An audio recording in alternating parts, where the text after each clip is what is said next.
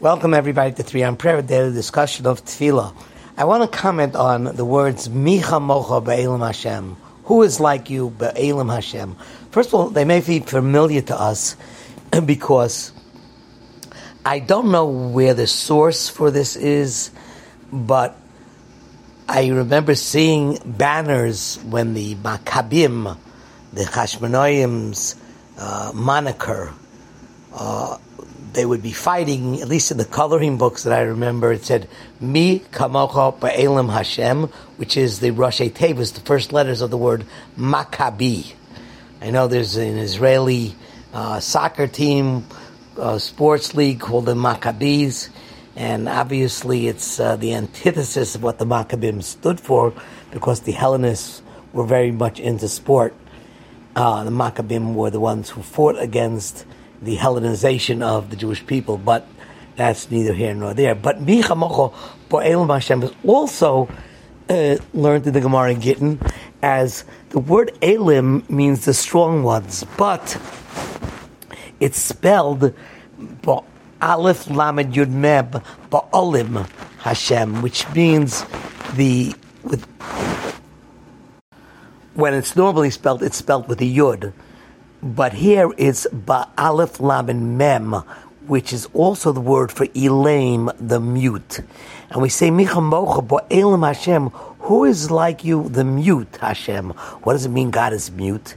Because so often through history, HaKadosh Baruch Hu saw the Jewish people being beaten, persecuted, and humbled, and His sanctuary and His honor being destroyed or being subjugated. And yet, HaKadosh Baruch Hu did not do anything.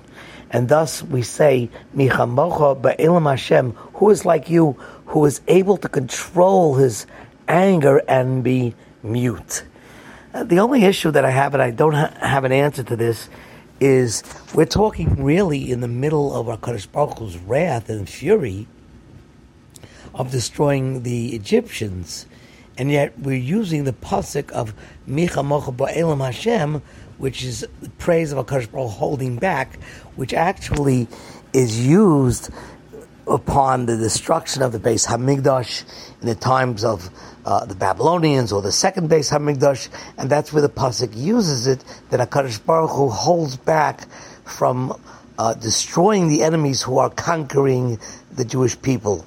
During the era of the Nazis, Yamach Shemam, the Crusades, you would say, Mi chamocha ba'elim Hashem, that God is mute, He's quiet, and basically allows that His honor is destroyed, His honor is harassed, and yet He says nothing. And that's Ezohu Gibar HaKovesh Yisrael, almost like God holding Himself back and acting like a mute, showing a certain power of control.